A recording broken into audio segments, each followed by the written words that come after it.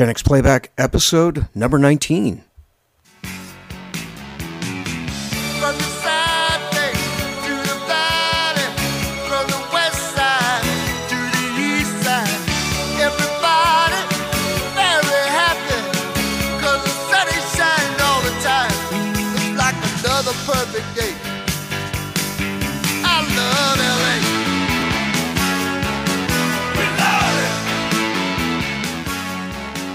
Hi, everyone, and welcome to Gen X Playback, the show about the 70s, 80s, and 90s. The biggest podcast in Nashville, Pennsylvania. We are the Brothers High. I am Scott. And I'm Sean. And I'm sure, again, you are wondering, Sean, why are you playing Randy Newman's I Love LA? Yeah. Okay. Well, I was curious. Well, since we are heard in now 36 states in the United States. Ooh, we picked up a few. Good. 9 countries worldwide. I want to give a special shout out to one of our listeners in Los Angeles, California. Nice. So, great to have the West Coast a part of this show.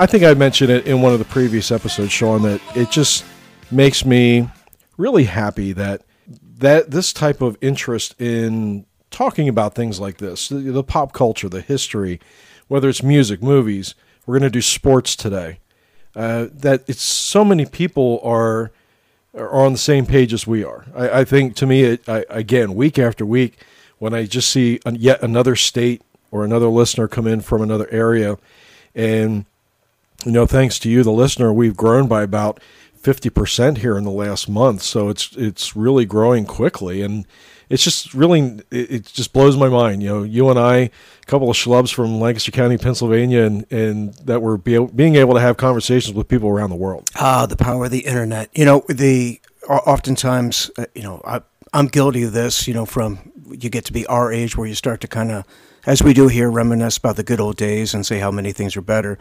But one thing we did not have back then was the internet. And if you wanted to do a show like this, you had to do what Scott and I did, over 20 years ago, where we got a radio station to put us on for a couple years. And, we had a regional reach, but we certainly were not in 36 different states and 9 different countries. No, of course not. I mean, when I started in radio back in 1996, and then Sean came in, well, we started doing games together just a couple of years after that. Yeah, about 97, 98. And just the fact that our audience was probably the size of a postage stamp, Elizabethtown, Pennsylvania. Our nighttime signal, folks, was 50 watts, and we're out there doing high school football and basketball games. I can't imagine the audience was – we used to laugh and say that I don't think anybody's listening to us right now anyway, because our good friend Annette Boyer, who used to do the games with us, she used to make that comment all the time. She's like, nobody's listening when if she would make a mistake on the air. And so it's really cool to kind of go from that to now the technology that the internet can provide, and the fact that the podcasts have become a very popular thing. Hopefully, we're giving you something that you can enjoy week after week. Right, and I think that we kind of have hit on a bit of a sweet spot here with Gen X, because we're such an overlooked generation. I was watching a show just the other night, and they were comparing the beer tastes of baby boomers and millennials. Okay. And they completely just skipped right over Gen X. Yeah. And I thought, why do we just get left out when, as Scott has said in previous episodes, we're the greatest generation as far as pop culture goes? Yeah, our grandparents, that was World War II. And there aren't too many people that would dispute what they contributed to the world at that time. But, Gen X, we brought a lot of things to the table as well. Think about the technology that happened in the 70s, 80s, and 90s. I don't know if you could really match that in any other era of whether the 20th or the 21st century. Well, I feel very fortunate in that I am just young enough where I got technology. Because if you get a couple years older than what you and I and our sister Lori is, just a few years more than that, and people really struggle with technology. So I'm not as intuitive as the kids growing up today are, but if you show me how to do it, I can figure it out. But give me a couple of years older, and I probably wouldn't be able to do that. Well, I mean, the kids, could they do it? Yes. Do they want to be shown how to do it? Absolutely. I know my kids, where I think us Gen Xers, we were kind of raised in an era where it was you figure it out, Sure. kind of thing. And our kids, or my kids, struggle with that. Some of them did. The older ones weren't too bad. So, but I would say that overall, they would much rather be shown something than to learn how to do it on their own. So, we were the can-do generation. That's right. That's right. Just another great thing that us Gen Xers can do. I saw this really kind of funny clip on Instagram. I think Joe Rogan posted it, and it was a guy walking down the hallway, and he said, born in 1970, and he bangs into a door, doesn't change his head at all, keeps walking straight forward. Okay. Then it was somebody born in 1980. They hit the door, and they kind of look over, and kind of a little pain look, but they keep on moving. Born in 1990, they stop, hit the door, start complaining to the door. Born in 2000, they bump into the door, and they fall down and start rolling on the floor, but they pull out their phone and take a selfie. So I thought that kind of sums it up. Us Gen Xers, we put our head down and we keep going. I think that's a good example.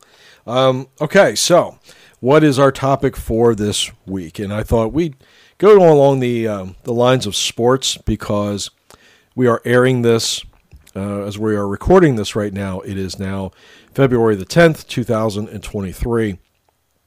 And it's significant for Sean and I because our lifelong favorite football team, the Philadelphia Eagles, are getting ready to play in the Super Bowl, or maybe we should call it the big game, against the Kansas City Chiefs. And it really should be a great game. We're not going to get into that, except the fact that Sean and I, as far as I can go back, my first memory of a Philadelphia Eagles game goes back to 1979. So we're talking 44 years ago. I'm 51, so you do the math. I was 7 years old. That is my first memory of a NFL football game with the Eagles, and actually like paying attention and enjoying what was on the screen. But 44, 45, 46 years is a long time. It's a lifetime. When the Eagles won the Super Bowl in 2018, we waited our whole lives for that, and so it was quite a significant moment. So it's a big deal. I mean, try and explain that to other people that, whether they're friends or even spouses, that the Eagles have been a part of their life longer than they have. Right. So I think eventually they grasp it and catch on. But it's true in a lot of parts of the country. We obviously have talked about being in the 36 different states. So people are going to have their regional teams that they root for, and I'm not going to say that we're more rabid than other parts of the country, but when you're in the Northeast, especially, sports is a big deal. And I heard one commentator say part of that is because we have bad weather and we need distractions. And it gets cold in the wintertime, and we need something to kind of tide us over through those dark months. And sports really is something that you kind of pour yourself into. I know Philadelphia Eagle fans get the knock for being called obnoxious. And when you go to an Eagles game, it can be that way. Although I will say, this season I went to an Eagles game where the Eagles played the Tennessee Titans, and I sat down in a section. I'm not a season ticket holder, so we got tickets for one game. I was sitting next to a season ticket holder, and as soon as we sat down, one of the things that we've observed this season for the Eagles is they have a punt returner named Britton Covey. Mm-hmm. And Britton, especially early in the season, had this amazing ability to get hit so hard, right? You swear he was going to get broken in half. But he would always bounce right back up. But he would always get back up. And as soon as we're sitting down, we're watching the game. I don't know this guy, never spoken to him. The Titans punt for the first time. And what does the guy next to me say? Is Britton Covey going to get killed this time? And it was like all of a sudden he's like a friend. Yeah. And we talked the rest of the game. And it's just, Eagles fans, you can knock them for being obnoxious, but they're very knowledgeable fans. They know what works, they know what doesn't, and they're vocal about it. That sometimes they're vocal to a fault, but they do know what they're talking about when it comes to the Eagles and their opponents. Well, and that second part that you said about their opponents, and that kind of ties into what we're going to talk about tonight, where we're going to talk about the NFL, larger. You have your micro and your macro. We're going to be doing more macro, where we take a step back and look at, some of the greatest players in NFL history. Because, as Eagle fans, we didn't just appreciate the players on our own team. It's something we appreciated the NFL in large. Well, one of the things that I wanted to really focus on tonight was the fact that as we're bringing in our NFL Films music here. Which NFL Films, which is from the Philadelphia area. Mount Laurel, New Jersey is where it began. Ed Sable and his son Steve began NFL Films. And it is really significant as to how football got turned into a theatrical production, how it became the number one sport in the country. And the cool thing about it was they brought in this music. There was a local sportscaster named John Facenda who just had this deep voice. And he read these. You're basically watching football film footage as basically poetry is being read behind it. Right. And that's kind of the, I would say that's how NFL Films got their, gained their reputation. That's how the NFL went from being second to baseball to being the number one sport in the United States. Sure, it definitely played into it. And then, of course, because NFL Films is from the Philadelphia area, they would use local broadcasters. Then after John Facenda, the late great Harry Callis, who you and I, adored as the voice of the Philadelphia Phillies, became the voice of NFL Films. Yes. And now former Phillies broadcaster Scott Graham is the voice of NFL Films. That's correct. And a lot of Philly-tied athletes such as Ron Jaworski did a lot of work for NFL Films. We're going to talk about Jaws a little bit tonight. But I think that Jaws is on your list? Jaws is certainly on my list. But the reason that I wanted to talk about quarterbacks is, especially when it applies to Gen X, and you can really say, and we're going to tie this together. Do we even say what the topic was? Our favorite Gen X quarterbacks. Okay. So our favorite Gen X quarterbacks, and we're going to talk about not only the Gen X quarterbacks that are our favorites, but I think it would be a disservice if we didn't mention a lot of other players, a lot of other quarterbacks that were so influential to the NFL and the quarterback position. Because think back to the 1970s, the quarterback position, he was not the guy who was going to carry a team on his shoulders game after game after game. Most quarterbacks in the 70s were facilitators. They managed the game. If you look at the stats from the quarterbacks of the 70s who are in the Hall of Fame, they wouldn't even be a starter today if you're just going strictly off the numbers. Well, based on the music in the background, I almost expected Scott to say, back in the 1970s, the quarterback was not a key position. In the 1970s, the Minnesota Vikings did not play in a dome. They played in the snow, on the grass, in the frozen fields of Minnesota. Yeah, that whole that frozen tundra line that you still hear all the time associated with Green Bay, that was directly from John Facenda and an NFL Films piece on the I guess it was with the NFL championship game between the Green Bay Packers and the Dallas Cowboys. And the Dallas Cowboys, yeah. That was the famous Bart Starr quarterback sneak into the end zone, where Cowboy fans will tell you that, what was his name, Jerry Kramer, false started. But anyway. Cowboy fans. So, yeah, and we're going to talk about 1983 being such an important year for the quarterback position, not only for all of the NFL, for Gen X, for the 80s, for the 90s. We started to see the evolution of the quarterback position, and how right now, today, if you don't have a great quarterback, you're probably not going to go very far. And that's what the NFL has evolved into. Well, back in prior to the 1980s, the rules were different. Where it used to be that with a wide receiver, we got Johnny Carson come out now. That's not the right song. All right. So with it used to be that a wide receiver had a hard time getting off the line because the cornerbacks could jam them. So now they get a little 5-yard buffer where they're untouched. And Well, I guess they have a little part where they can like kind of like jam on a little bit, but for the most part, you have to kind of let these guys run. Sure. And as a result, what a quarterback would do, you needed that tough guy who was just going to stand there in the pocket because he had to wait a while for his wide receiver to work his way open.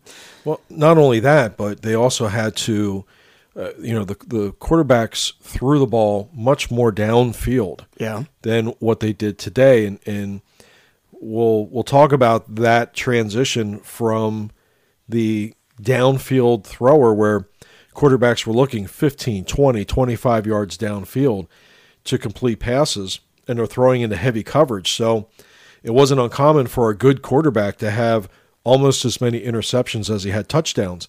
When you look at Terry Bradshaw in 1979, when the Steelers went from being known as a defensive team to having the offense with Lynn Swann and John Stallworth and Franco Harris and Bradshaw, and they could overpower teams with their offense.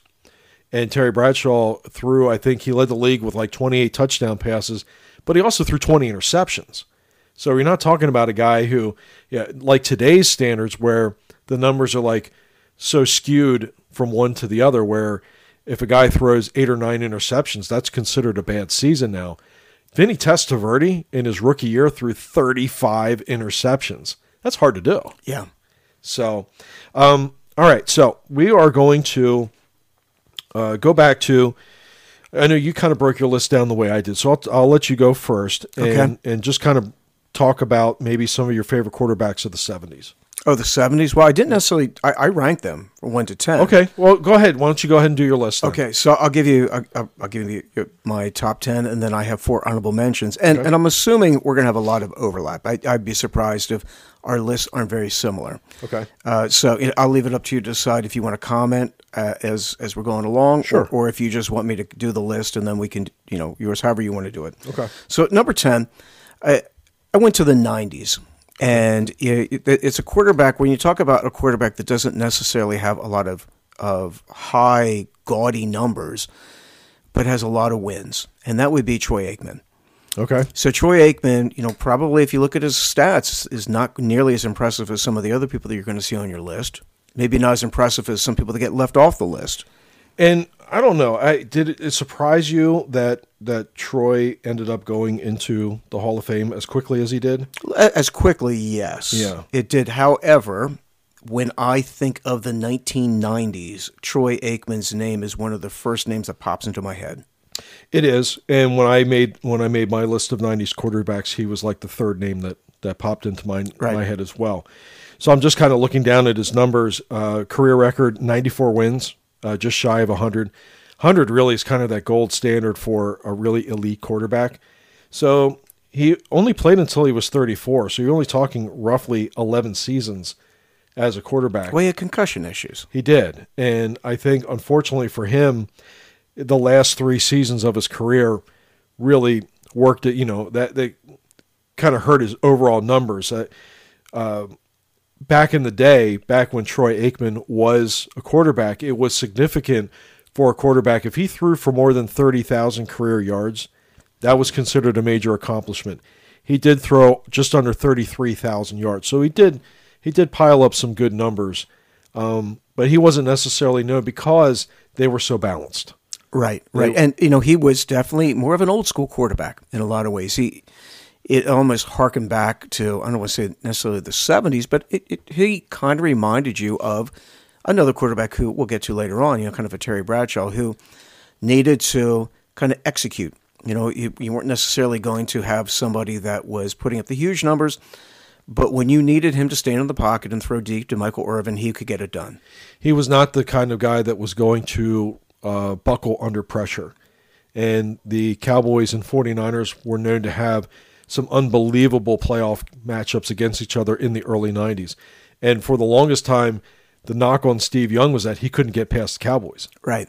And that was Troy Aikman. It was Troy Aikman, sure. Yeah. So, finally, Steve Young was finally able to do that in 1994, and they ended up going on to win the Super Bowl that year. But, Troy Aikman and the Cowboys, much as I hate to say it, being an Eagles fan, right, but they were to steal a quote from an Eagles executive, they were the gold standard in the early 90s. And for me, this personally says a lot about how much respect I have for Troy Aikman, because as an Eagles fan, I despise the Cowboys. Right. And especially during that era, because Troy would carve them up.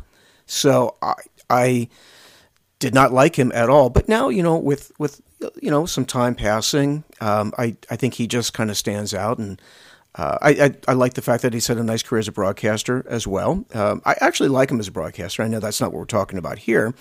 But, the fact that he moved in right away, and as he breaks down the game, you kind of see the process that he would have had as a quarterback. And I don't know, I've gained some respect for him. Sure. Yeah. Okay. That's a good first one. All right. So that's number 10. Number 9 is a player that he kind of straddles both the 70s and the 80s.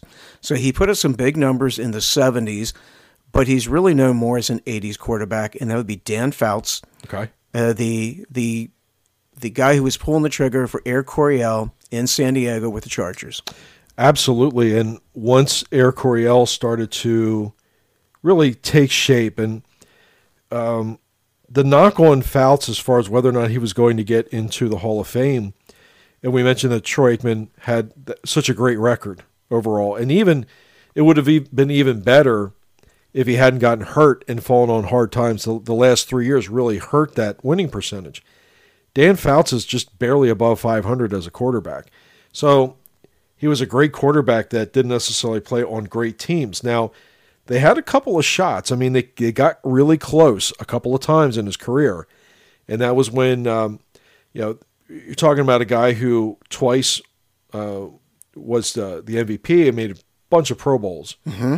Threw for a boatload of yards. Huge numbers. Kind of the opposite of Troy.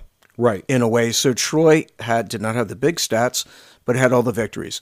Dan was kind of the other way. He was that guy who just put up the gaudy numbers. He had incredible weapons around him, but he was not, as you said, not on a great team, because historically the Chargers always had poor defenses. Yeah. And yeah, because you mentioned the offense. He had Kellen Winslow, mm-hmm. one of the best tight ends of his era. Mm-hmm. You had John Jefferson, Wes Chandler, Charlie Joyner. Right. I believe when Charlie Joyner retired, he was the all-time receptions leader. So these were guys who could get open in an era where that was really hard. Right. And when you would go back and watch some of these film clips of Fouts throwing, that was really the beauty of Air Coryell, is that it was downfield football. I mean, he wasn't just tossing it on these short gainers. It was 20, 30, 40, 50 yards downfield, and they were just attacking the defense mm-hmm. one play after another. And even if you weren't a fan of the Chargers, it was still a lot of fun to watch. It was kind of like the precursor to video games. So, this is Gen X Playback, right? So we like to delve into the pop culture. And for me, the Chargers were part of that pop culture because they were a fun team to watch, where even though on the East Coast, I'm an Eagles fan, I kind of like that defense first type of football, that smash mouth, as we do. We, as an Eagles fan, bring up the name Brian Dawkins, and it'll bring a tear to most Eagles fans' eyes. It's just that's what we like. We like that style.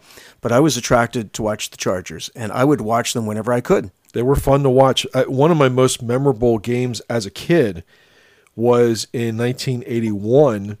The Chargers and the Dolphins were playing, and I believe that game went to like double or triple overtime. It was like the longest played game in NFL history at that point. That was with that famous, was it the Statue of Liberty play that they pulled off in that game? I believe no. It was the hook and ladder play. Okay, the hook and ladder. That was where they famously had to help Kellen Winslow off the field. Yep. Because he was so exhausted after, I think he caught 13 or 14 catches in that game.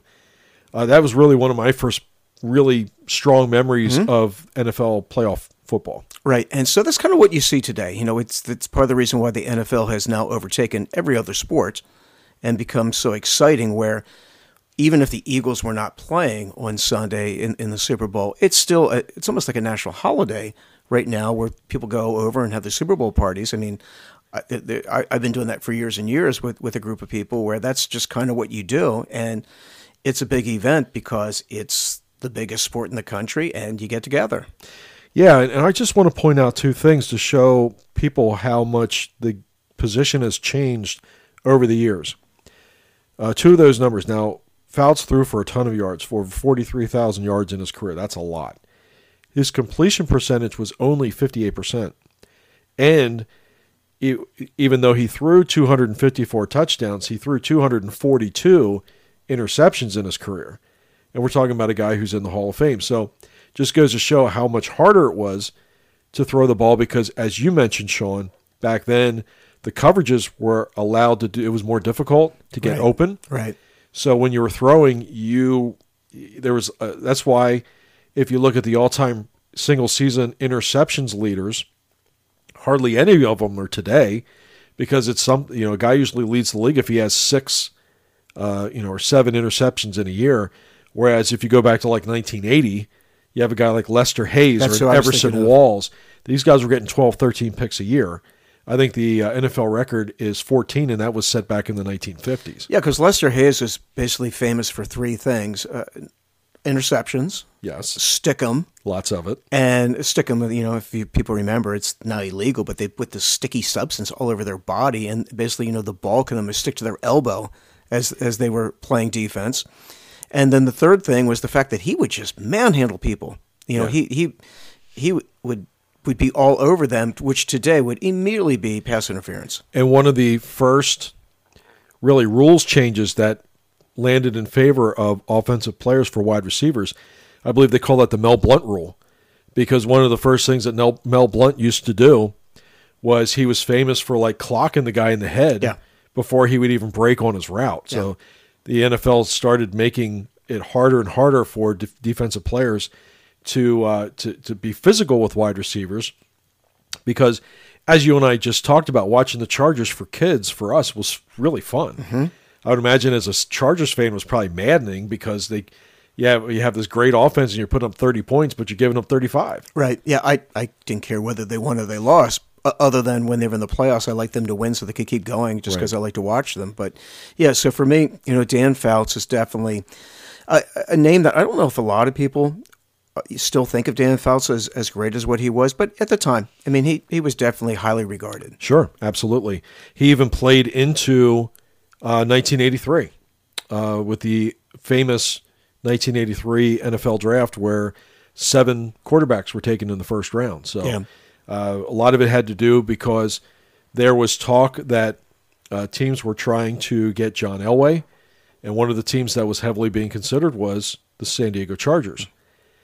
And had Dan Fouts not re-signed with the Chargers and gotten an extension on his contract, the Chargers were prepared to put in a trade for John Elway. So if you're a Chargers fan, think about that and what the potential of that could have been years down the road. Now, I do not have the 83 draft in front of me. I don't know if you do or not. But did the Chargers end up taking some guy named like Billy Ray Smith, a linebacker? I believe you're correct. I think it was Billy Ray Smith. Who would have been like a top 10 pick, highly regarded linebacker, and just had next to no career. And, spoiler alert, but John Elway's on my list because he is one of the greatest quarterbacks ever. Okay. So anyway, interesting that you bring up the 1983 draft, because the next quarterback on my list, in at number 8, was part of that class. And that would be from Pittsburgh, Pennsylvania, Jim Kelly. Yeah, that good one. Like you said, from Pittsburgh, actually went down south and played Miami. Yeah, I wondered how that happened, where a kid from Pittsburgh ends up going all the way down to play for Howard Schnellenberger in the University of Miami. Well, back during that time, Joe Paterno at Penn State wanted to make every quarterback a linebacker. Yes, that's true. So I don't know if he was part of that crew or not, because in a lot of ways Jim Kelly looked like a Western PA linebacker. So I before you move on, I have to really credit you. You pulled that Billy Ray Smith out. Is that right? From the University of Arkansas linebacker, Billy Ray Smith, number 5 pick. Okay. So I have the draft up. So, yeah, that's impressive. All right, keep going. Well, in a previous episode, Scott talked about how our 8th grade teacher, Jay Wanger, had a bunch of the guys, maybe 10 of us, involved in an NFL draft. Well, and in my class we did the 1983 draft. Okay. And I must admit, I did win that draft. There you go. And so because we did our predictions and we drafted as if we were the GMs. And it's funny because one of my classmates, who you remember, Jeremy Lehman, Actually, I ran into him not that long ago, and we were reminiscing, kind of as we do in Gen X Playback. Sure. And of course, we go back to, you remember that 1983 draft we did in Mr. Wanger's class? And Jeremy goes, "You won that draft, didn't you?" You bet your bottom You dollar better I believe did. it.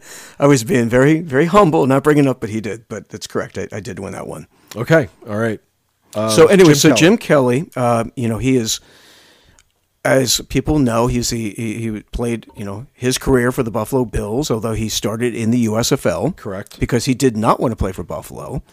But eventually he makes his way to Buffalo and is known for losing 4 Super Bowls.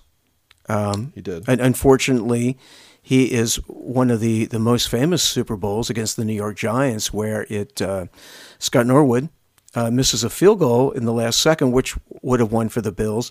And, for me, it's so unfortunate for Jim Kelly because while he's number 8 on my list, he easily could have been higher had he just won that game. And it wasn't his fault. Here in 2023, leading up to the Super Bowl, we had Patrick Mahomes of the Kansas City Chiefs lead his team down the field and get in field goal range. And his field goal kicker converts. He goes to the Super Bowl. Had he missed, no one's going to remember the heroics of Patrick Mahomes. Well, sure. And there was a young quarterback in 2001 by the name of Tom Brady that did the same thing. And then a couple of years later, he did it again, where he got him into field goal position, and then Adam Vinatieri was the one who kicked the winning points. Just like Scott Norwood, if he makes that field goal, Jim Kelly's a hero. Mm-hmm.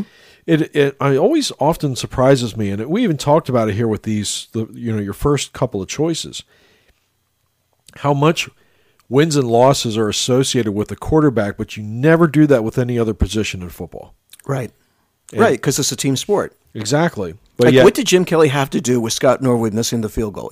He did his job right up until the point it needed to be done. Sure. And but yet, if you go into Football Reference, the quarterback position is the only one where wins and losses are part of his statistics. Right, and it factors in on my list somewhat. Not completely, because I do have some non-Super Bowl winners, obviously like Jim Kelly. But you are correct. That is the one and only position where you are judged by your wins and losses. And one of the things that when you talked about Jim Kelly, to me, and he's part of my list as well. One of the things that I liked about Jim Kelly, he was really accurate. Mm-hmm. He was, when I talked about Dan Fouts having a 58%, career completion percentage, Jim Kelly was consistently over 60, 62, 63, which back then, that was amazingly accurate. Now, he had some good weapons. I mean, He did. like Andre Rison was there and James Lofton. He's Thurman Thomas out of the backfield. So he had some good people to throw to. Yeah, so, but yeah, they were very, I'm just looking at his stats from the 1990s on when they went to the Super Bowl, and he had a 12-2 record, but we're talking 63% completion percentage, which led the league. 24 touchdowns, only 9 interceptions, which was also one of the best ratios in football at that time because, as I said before, interceptions were more common because of coverage being different than what it is today. Right now, when you're throwing, I watch any team play, and you watch some of these wide receivers, and it's like, man, this looks like college, that these wide receivers are so open. It certainly wasn't the case. And when you had a guy like an Andre Reed, who was... I called him Andre Rison. Sorry, that's Andre okay. Reed, you're right. But Andre, a guy like an Andre Reed, that's how you really could tell the Jerry Rices of the world. When they had just 1 or 2 yards separation, that was special. And now guys are like 10 yards open or 15 yards open. So it was a different era. And when a guy could have a completion percentage that high, it really stood out compared to the other quarterbacks. Right. So in that era, we're not doing defensive backs, but you would have the star defensive backs, the Deion Sanders of the world, and they were shut down corners. Based on the rules, they could be shut down corners. Where now you don't really have that, and it's kind of unfair for the defensive backs, because they, no matter how great they are, they still get thrown on. And I'm not going to denigrate what the receivers that we have in this era are doing, because they're great, and they are, in a lot of ways, they have better hands, I think, than what they used to, just because, I've seen them work with the jugs guns. And sure. So you see the spectacular one-handed catches. And so it's not as if the receivers have it easy, but there's more opportunity for the passing game. Absolutely. Okay. Jim Kelly, I like that. Okay, so Jim Kelly, and number 7 is a quarterback that you referenced earlier, and that would be Steve Young from the San Francisco 49ers. Okay. And Steve Young, is somebody that I think sometimes people forget how great he was. And not just that he was a great quarterback, he had a lot of wins, he won a Super Bowl, but he really kind of was the prototype of what you see today with the quarterback that is very, not just mobile, because in the past you would have quarterbacks that could scramble. But Steve Young was really somebody, especially when he first came out, could run equally as well as what he could throw. The one thing I would give Steve Young is he is a study in persistence. He had a great college career at BYU. Mm-hmm. Opts to go to the USFL, like Jim Kelly does, and some other quarterbacks that are out there. Doug Flutie ended up going to the USFL, and he signed that 40-year, $40 million contract with the LA Express. Correct. Which LA had to honor that contract. I don't know if you knew that. I didn't. I just assumed they went bankrupt and didn't pay him. But that contract was guaranteed. So Steve Young ended up getting that 40-year, $40 million contract. All right, so the USFL folds. He didn't play particularly well for LA. He goes to Tampa Bay, plays for the Bucks, and the Bucks were just an awful team. And he was running for dear life. He was very undisciplined as a player. And it wasn't until Bill Walsh brought him into the 49ers and he started to back up Joe Montana that he started to kind of hone his game a little bit. But Bill Walsh was still partial to Montana. I mean, he's Joe Montana. Sure. And Steve Young really had to wait a long time to get his opportunity. But to his credit, he did. And then he gets to become a starting quarterback, runs into the wall that is the Dallas Cowboys, which keeps him from greatness for yet a couple more years. They finally get to the Super Bowl and play the Chargers in 95 Super Bowl season. And, that's when he's finally able to kind of redeem himself and get that, he famously stands there and says, take the monkey off my back. To credit him, he kept constantly grinding to get better, and his game evolved. You literally watched him become more accurate. You watched him become more selective instead of running every time. Sure. And he really did develop into what was a Hall of Fame quarterback. He did, and Scott, you're completely correct when you say how undisciplined he was at the beginning of his career. I think anybody that watched Steve Young with Tampa Bay would have been stunned at the Steve Young that we saw at the end of his career. And it's hard to really describe just how bad the Buccaneers were at that point. And he did not allow things to develop. I don't know if it's because he didn't trust his offensive line. I don't know if guys couldn't get open. But it usually was, it appeared that, he would come out, he would have one read. If the play which was called wasn't there, he just took off. Yeah. Good choice. Steve Young, Super Bowl champion, Hall of Famer. Yeah. So. Right. All right. So that's number 7. Now, number 6 on my list, probably if Troy Aikman wasn't your quarterback of the 90s, well, this guy was, and that'd be Brett Favre. Kind of a gunslinger, if there ever was a gunslinger. The bulk of his career with the Green Bay Packers, that's where he won Super Bowls. He played for the Jets for a while, played for the Vikings. Actually broke into the NFL with the Atlanta Falcons and Yes. never really played. But you want to talk about numbers? Brett Favre, he put up numbers. Wasn't afraid to throw an interception from time to time. He could be a bit of a wild man, but supremely talented, lots of wins, and I think was John Madden's all-time favorite player because he just gushed over the guy. Yeah, I mean, we're talking about, and again, we're throwing wins and losses in with the quarterback, but it's hard to not point out the fact that he has 186 career victories as an NFL quarterback, which just goes to show not only longevity, but it goes to show how talented he was. Yeah, he kind of possessed everything you looked for in a quarterback, especially for that era. Mm-hmm. He was mobile enough to escape a pass rush. He had a really, really strong arm. And he just kind of had this fun way of going about things, which I knew at times drove his head coach, Mike Holmgren, crazy. Would have driven me crazy. There's one NFL Films scene where Holmgren is just fed up. And he turns to, I can't remember which assistant coach it was, but he's like, get him out of there. And then, so the guy's getting ready to walk and go, whoever the backup was, to tap him to go into the game. And then Holmgren stops him. He's like, oh, no, just keep him out there. It's probably Doug Peterson or somebody like that. But, he drove Mike Holmgren crazy, but it took a Mike Holmgren type coach. And even when you go back, Brett Favre reminds me a lot of what Terry Bradshaw could have been as a player, because now Terry Bradshaw ended up becoming a great signal caller. And back then, quarterbacks called the plays.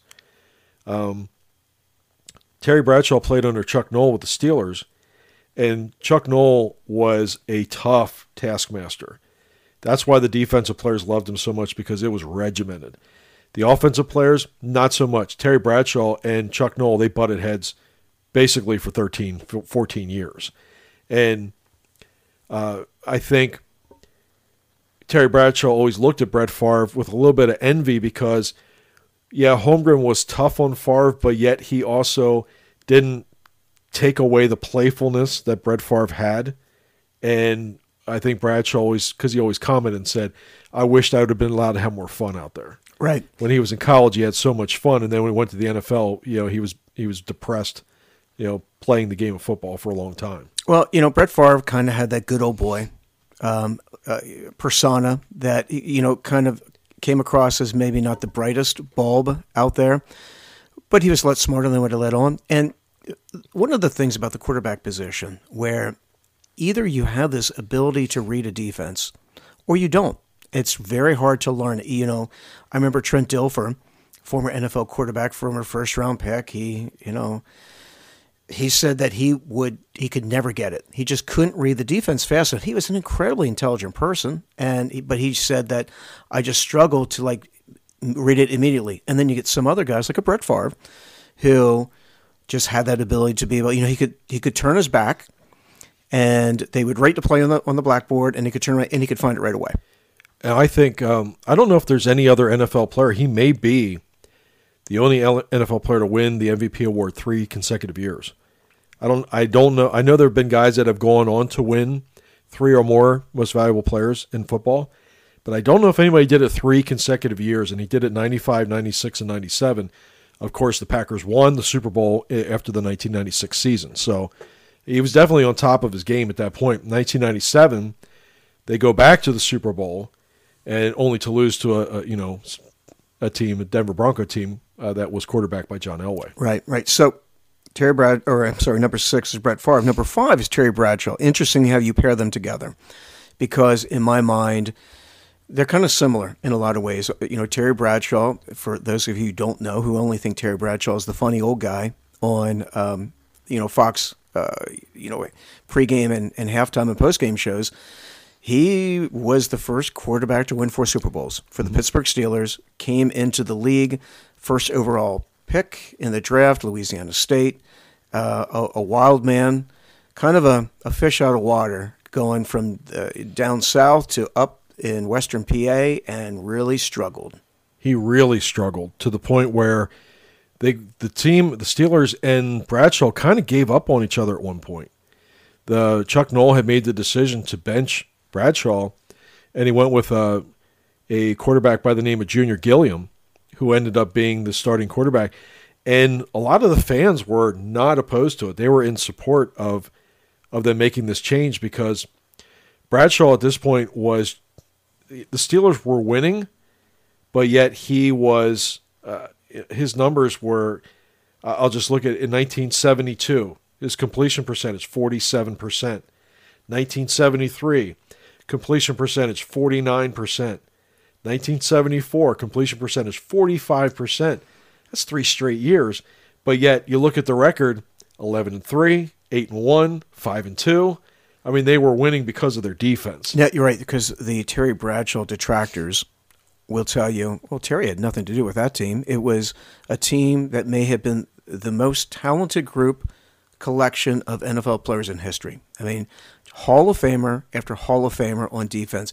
We didn't even talk about the great Penn Stater Jack Ham, at linebacker. We have, Mean Joe Green, one of the most recognizable, famous athletes of the 1970s. Who can forget his Coke commercials? Well, I believe it's the 1974 NFL draft.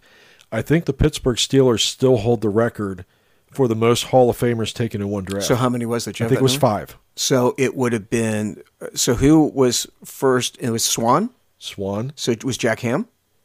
Lambert. Jack Lambert was in that one. Okay, so he was like the second runner. You know what? I remember reading Sports Illustrated, and it was a story on Jack Lambert, and they who I share a birthday with. By the way. Okay. Yeah. And so the. For those of you who remember, Jack Lambert was this intense middle linebacker for the Steelers. He didn't wear his teeth while he played, so it looked like he had fangs. Right. And he'd stomp his feet up and down as he'd wait for the play to come in. Old school linebacker. And very intimidating. I mean, that's what the NFL was, and he was one of the main intimidators. And in the article, they interviewed Lynn Swann, and Swann said that Lambert almost every day walks up and tells me, I should have been number 1. Even though Swan is the Hall of Fame, I should have been drafted ahead of you. Yeah, well, keep going. All right, so you have Lambert, you have Swan. Was Donnie Shell in that one?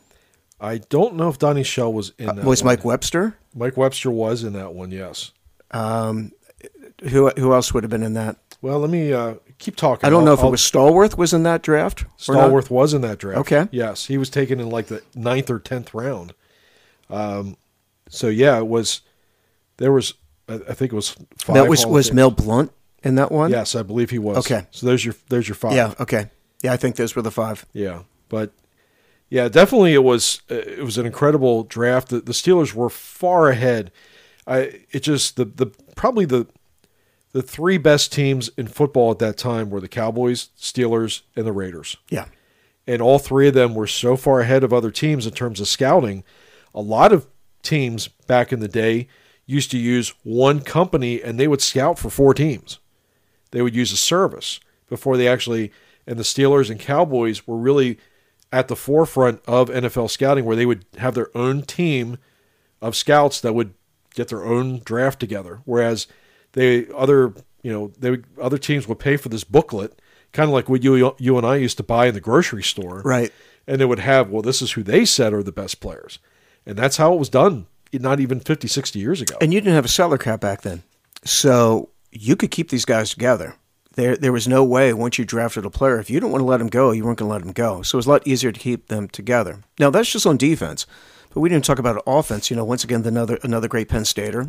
For those who may not know, I graduated from Penn State. So I like to point out the great Penn Staters. Franco Harris, who recently passed away. But as far as Bradshaw goes, and you mentioned a thing that I was going to bring up about the fact that if free agency would have been in play, I don't think Terry Bradshaw goes to the Hall of Fame, because I think Terry Bradshaw parts ways with Chuck Noll, probably goes to a different team. The Saints. Maybe the Saints, Yep. or the Oilers. Yep, some team down south, and there wouldn't be the pressure of winning. And he goes down there, has a blast, Yeah. maybe has a few good years, and retires. I don't. Chuck Noll made Terry Bradshaw what he was in those last 2 Super Bowls, which was the best quarterback in football at that time. The final Super Bowl that they won, the 78 season, where they beat the Rams in the Super Bowl, that was really Terry at his best. Yeah, and when they won the first couple Super Bowls, he was giving the ball to Franco, he's giving the ball to Rocky Bleier. It's other guys on the team. Yeah, and those guys were still members of the team, but it became the Super Bowl number 4 for the Steelers against the Rams that you said. That was Bradshaw, Swan, and Stallworth. That was their Super Bowl. And Terry Bradshaw, they said I read the book on the life of Chuck Noll, players attribute Noll's tough behavior on Bradshaw. They said by the time Terry, remember going into the 4th quarter in that game against the Rams, it's a close game. Sure. it's Bradshaw's bombs down to Stallworth at the end that break the game open. And I think it was Stallworth that said, when we got into the huddle at the beginning of the fourth quarter, Bradshaw had total control of that huddle. And Stallworth did not believe that the Bradshaw 5 or 6 years before that would have been able to handle that type of a situation. And that's one of the beautiful things about sports. Some of you are listening to this podcast saying, come on, Scott and Shaw, why are you talking about sports? What do we care? But to me, that there's so many life lessons that you can take out of sports. And in life, we're all going to experience setbacks, tragedies, things that we had to overcome. And when you can actually see somebody else do what Terry Bradshaw did, where he was able to persevere and overcome, whether he wanted to or not, the fact is he did pull something deep within inside himself that he probably didn't think that he had, and he was able to become better and great. And I will say this about Terry Bradshaw. To me, if you had to make a diagram or a movie of the perfect passing fundamentals, to me that was always Bradshaw. He had the perfect form for a guy who always considers himself to be like a goofy, kind of wild Southern boy. Yeah, that guy threw the most perfect pass I think I still to this day have ever seen. I could not believe with the power, the arm power, and just the revolutions of just the tightest spiral you ever saw, and he threw it perfect every single time. The pass never wobbled coming out of his hand. Right, and some people would say, that he just had the big arm, but there have been other quarterbacks that have played that had that type of arm talent. The name that pops into my head is Jeff George. Jeff George is not on my list because Jeff George couldn't win, couldn't get along with his teammates, went from team to team to team. So maybe, Scott, if you're saying, what would Terry Bradshaw have been like under free agency? Maybe he ends up being Jeff George. Yeah, very well could be. Yeah. So anyways, that's, Terry's number 5, Hall of Famer. Some people would say higher, some people would say lower. But for me on my list, I think that's about right. Having right there at number 5, you kind of factor in the wins and the, kind of the production. Number 4, well, if Terry Bradshaw didn't have the perfect form and you wanted somebody who did, I would say number 4 on my list, Mr. John Elway, had the ideal measurables. If you were going to build an ideal quarterback in a lab, you would create John Elway. Sure. Yeah. And there was no doubt in that 1983 NFL draft that John Elway was the highest rated quarterback. John Elway was the most gifted running the ball. He had these incredible physical traits, right? He had this incredible arm. He was incredibly fast, but he's off the charts intelligent.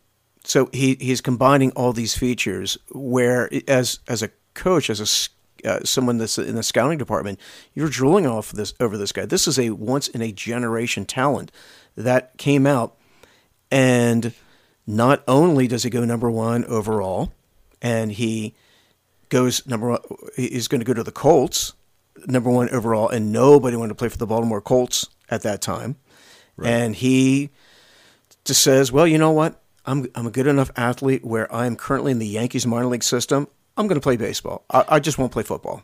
Well, he plays one season in the minors and becomes the best player on that team for a guy who only kind of like a Bo Jackson, where he spent a lot more of his time playing on football, concentrating on football than he did on baseball. Here he goes almost as like, hey, what are you going to do this summer, John? Yeah, I'm going to go play some baseball. Sure. And you end up being the best player on your team of professionals. Number 1 prospect in the Yankee organization. I don't think you can't underestimate his abilities as an athlete. And you said the intelligence, went to Stanford, not an easy school to graduate from. So Stanford was always known back then as the smart kids playing football, but they weren't necessarily successful. Whereas now you got a guy who's 6'3", 200 plus pounds, and can throw the ball 70 yards. Right. It's a rarity. And so you walk into the NFL. Eventually, there's a trade that gets worked out to the Denver Broncos, and Elway goes there. And it takes John a while. John, while he has all this ability, it takes him quite a few years till he kind of establishes himself. He's like a lot of other guys where he could come up with a big splash. And I I heard someone say that in a way, he kind of was the darling of ESPN because ESPN started right about the same time and they were looking for highlights. Well, John could give you highlights in the early days. He wasn't necessarily that consistent quarterback that you wanted out there, but if you wanted to see somebody, either with his arm or with his legs with a spectacular play, John was going to give it to you. Well, fortunately for him, he was brought in, and the head coach at the time was a guy by the name of Dan Reeves, who was very successful in Denver, unfortunately never won a Super Bowl. But Dan Reeves was not afraid to be patient with him his rookie season. Just pulling up his stats here, he only started 10 games his rookie year, went 4-6. Do you offhand remember who the starting quarterback for the Broncos was? I think I give me a hint because I have a name. Was he a longtime veteran at the time? He played for a long time, yeah. Was Craig Morton still there?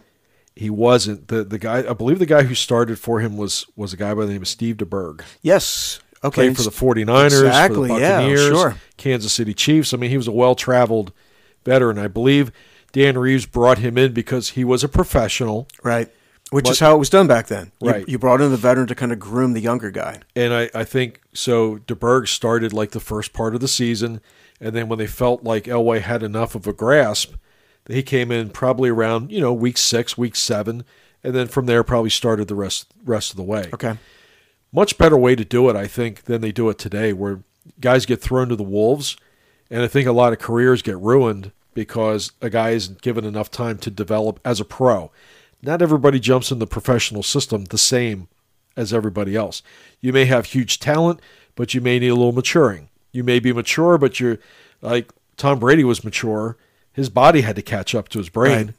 Whereas other guys, they have the talent, but they need to mature at reading a defense. And there was Patrick Mahomes. Patrick Mahomes, who's the best quarterback in the NFL right now, is one of the rare quarterbacks that sat for an entire year. Sure. Behind Alex Smith. And, Andy Reid, who former Eagle coach, who's now the coach of the Chiefs, who the Eagles play on Sunday. He was very good with that when Donovan McNabb was with the Eagles. He did the same thing. Doug Peterson. Doug Peterson. He sat for half the season and then eventually brought Donovan in. That was the traditional way of doing it. And you're right. That is how it was done with Elway. Yeah, and so starting in his second year is where the team was the Denver Broncos were a very good team. But it was year 3 where Elway really started to blossom as a quarterback. And then famously in 1986, the famous drive against the Cleveland Browns where he essentially takes them the entire length of the football field, needs a touchdown to win, and gets you a touchdown. That's a question. I might as well ask it to you now. And you can think about it. You don't have to answer it right away. Okay. To me, I think when you're talking about the greatest quarterbacks of all time, if you had to pick one quarterback to get you into the end zone, not to get a field goal, but to get you a touchdown to win the game, who would that quarterback be? And you can answer that at the end of the show. Okay, let me think about it. So, John Elway is another quarterback who suffers some heartbreak. I talk about Jim Kelly, gets to the big dance many times, just can't win it. Well, Elway was that guy for a number of years. He got there. Scott talked about under his coaches, Dan Reeves, just couldn't quite win the game. And kind of thought of as a bit of a loser. Now, fortunately for him, his career does go into the 90s, and he is able to win 2 Super Bowls. And I think he's number 4 on my list because of those Super Bowls, where Jim Kelly's number 8 because he doesn't win. And you probably, if you simply reverse the victories in the Super Bowl, I probably put Kelly, right up there with Elway. One could be, Elway might be number 8 and Kelly could be number 4. Okay. All right. Certainly he finished so strong, which is rare for quarterbacks, to actually finish your last 3 seasons were better than the 3 seasons before that. And Elway is one of those rare guys who actually, how many quarterbacks retire? I know Peyton Manning retired after winning the Super Bowl, but a guy who, when John Elway ended up retiring, he was one of the best games in the Super Bowl ever for a quarterback. He literally walked out on top.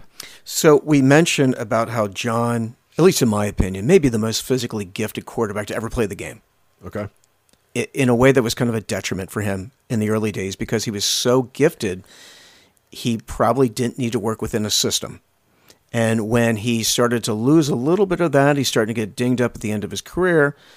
I think he, in his brain, his, not because he was always intelligent, but his ability to understand football, the game starts slowing down for him, and he understands how to operate within a system much better than he did in the early days, where before it was the typical, hey, just let John run around and make some plays. Right.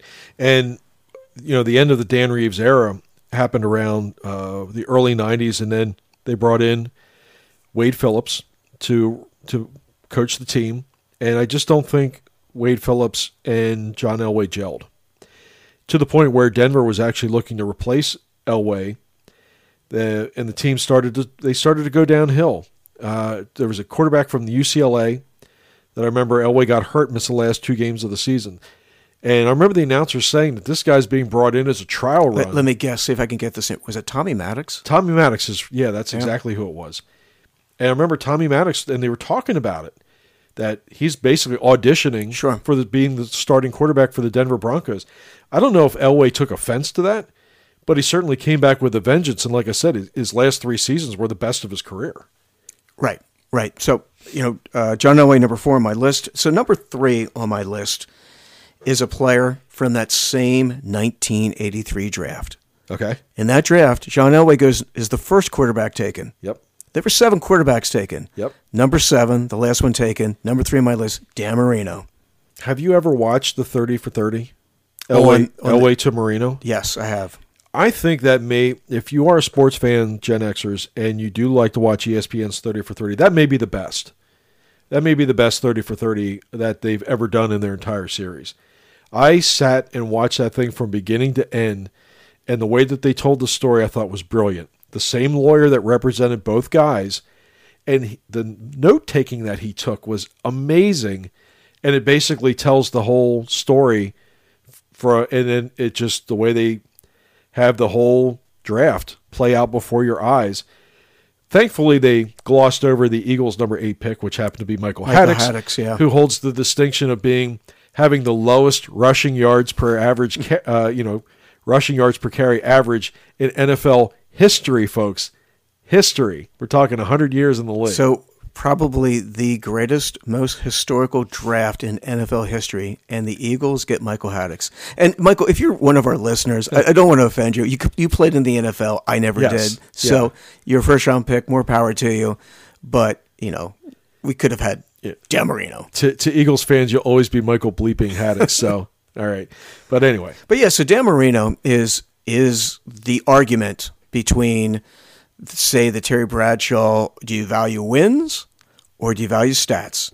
Because if you want to go by stats, when Dan Marino hung up the cleats, he's the all-time greatest quarterback in NFL history. There is a great story that ties Dan Marino into Terry Bradshaw. Okay. Are you familiar with it? I am not. So, 1983, Art Rooney Sr., the Papa Bear of the Steelers. The owner of the Steelers, sure. He loved Dan Marino. He wanted Dan Marino in the worst way. Who went to the University of Pittsburgh. He went to Pitt. He was a local kid. And he thought, man, he would just be perfect in a Steelers uniform. Bradshaw is at the end of his career. And they, Art Sr. wanted Dan Marino. Other people in the organization, including Chuck Noll, didn't feel that they wanted to go defense because the defense had struggled. They'd kind of fallen. All the great players from the 70s either retired or at the end of their careers, and Noll felt that they needed to get some defensive players. Right. I mean, obviously he was correct, but Dan Marino ended up being a generational talent. Yes. So Chuck Noll calls Terry Bradshaw. Terry Bradshaw had hurt his elbow at the end of the 82 season. And he said, are you going to play? I need to know. Because if Terry Bradshaw would have retired, the Steelers would have taken Dan Marino. That's the way that the story goes. Okay. Bradshaw came back and said, I'm playing next year. So the Steelers end up taking Gabriel Rivera, Senior sack. known as Senior Sack. Yeah. They took him with the 21st pick. And then he had a car accident, and then he's Got paralyzed. Yeah. They said he was just starting to get acclimated to the NFL. He's just starting to make some big plays. And he gets in this horrific car accident. I think his career, he only played like 6 or 7 games. Right. It's a real tragedy. But I know for Steelers fans, and Art Sr. even went to Marino and said, "You're going to have a great career, kid." Yeah, because Terry comes back in '83. I mean, he does play, and then he blows his elbow out. He plays in the preseason. Yeah. He tries to rush himself back to get ready for the opening game. Plays in the preseason, pops something in his elbow, doesn't tell anybody about it, tries to play through the pain. It ends up costing him his career. Yeah. So it wasn't anything done intentionally. It wasn't malicious. But unfortunately, that's how close the Steelers were to getting Dan Marino to play for Pittsburgh in the 80s. And Dan Marino goes down to Miami. He plays for Don Shula, and it's kind of amazing that he never won a Super Bowl. They just could never build teams around him. They would get some good wide receivers in from time to time. Much like the San Diego Chargers under Dan Fouts, an incredibly entertaining team to watch. Remember the Mark Duper and Mark Clayton. Mark Clayton was he had the Marks down there, and he just O.J. McDuffie played down there for a little while, and they were a lot of fun to watch. And Marino was just he had this incredible ability to, even though he was slow as molasses, you could not get to him because he had the fastest release probably of any quarterback in NFL history. Yeah, and Don Shula, who's a all-time winningest coach, had the ability to recognize. It could kind of develop a team around his strengths and weaknesses, and I really credit Shula for being one of those guys who didn't say, "All right, you're going to fit into my system." He saw what he had. He recognized, because remember, the Dolphins teams in the 70s, Bob Greasy was your quarterback. Sure. They were all about running the football. It was Larry Zonka and Mercury Morris. Sure. So Don Shula, and they were defense. It was the Killer Bees and the no-name defense, the undefeated team. That was a defensive football team. And Don Shula, going through with the Colts as a coach, and even before when he was an assistant coach, he was a defensive player as a pro. So he was a defensive coach, defensive-minded head coach. Now all of a sudden he gets this new toy in Dan Marino, and now he's chucking the ball more than any other team is in football, at least downfield, because that was the great thing about the Dolphins is they went deep a lot. Right. Because, I don't know if anyone has ever had a stronger arm than Dan Marino. And, you've talked about some other people, like Bradshaw having a great arm. And, we talk about Elway having a great arm. But Dan Marino could throw with anybody.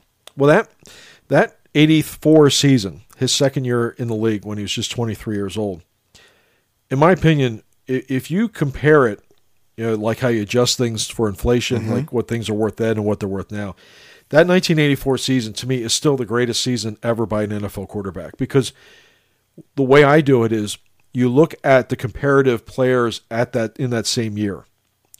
And in 1984, just for example, that 48 touchdown season that he had, that record held for 20-something years in an era when quarterback play just the numbers kept getting bigger and bigger and bigger.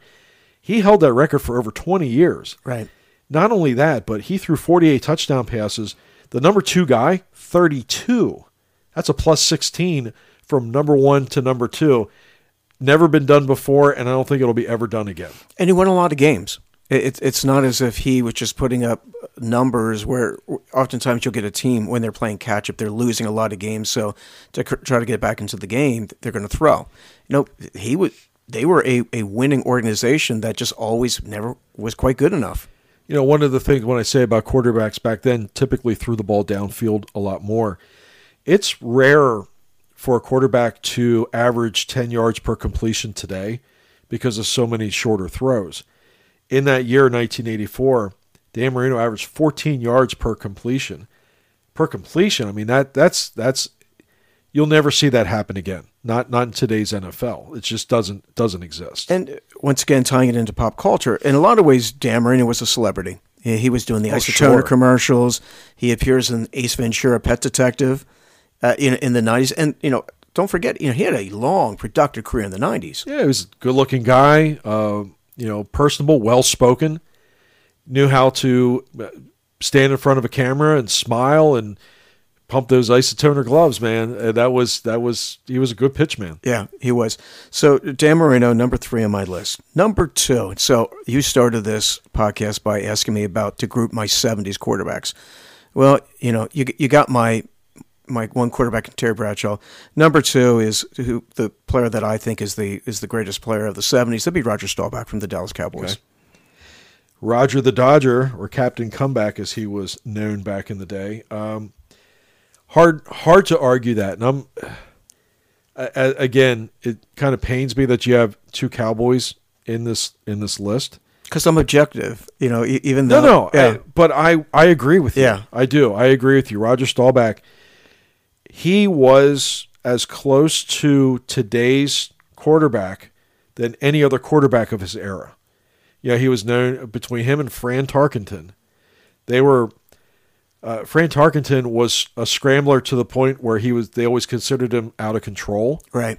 Roger Staubach somehow was able to free spirit himself enough, because Tom Landry was known as a very strict disciplinarian, a guy who very rigid, it's got to be a certain way. But yet he kind of let Staubach do his own thing. And I think he recognized the brilliance in Staubach and the fact that, yeah, he's going to run around and stuff, but he's a winner. Bottom line is he's a winner. And he did it within the offense. So I don't think you can talk about Roger Staubach without talking about a little bit of who he was as a person, about his history. So, Roger plays at the Naval Academy, and, he had to serve his time in the military before he was allowed to come to the NFL. Very honorable service. He's highly anticipated, comes in, and even then he doesn't play right away. Doesn't the term Hail Mary come from It Roger does. Staubach? It comes from Roger Staubach. Because of his mom? I believe because throw a bomb? Because his mom was such a devout Catholic, she used to sit there and watch him play with rosary beads in her hands. And she would pray. I didn't know that story. She would pray while she would watch the games on television.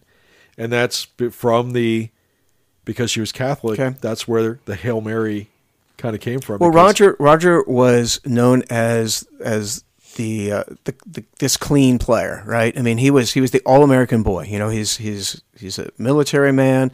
He's a strong Christian. He was kind of a goody two-shoes.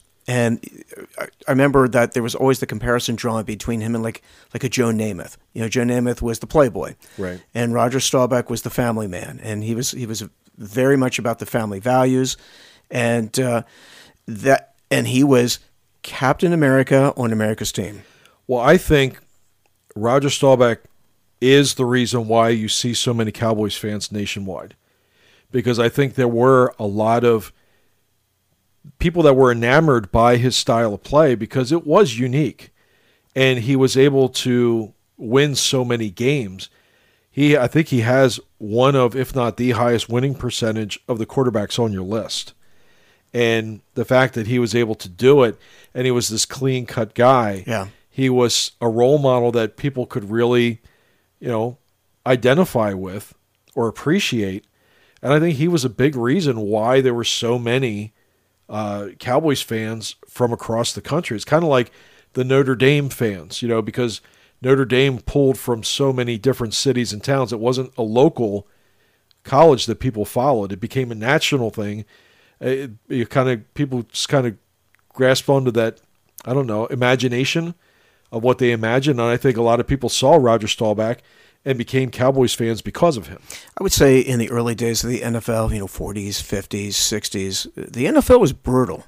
Even in the 70s, it was a brutal sport, and there's probably a lot of parents that didn't really want their kids playing football. And this was a rough tumble business to get into, and then suddenly you have this clean cut, everybody's All-American Roger Staubach, and I think he had a lot to do with the NFL becoming more popular, at least going mainstream. And I do think you're right. It's because it was easy for the NFL to market behind a Roger Staubach. Okay.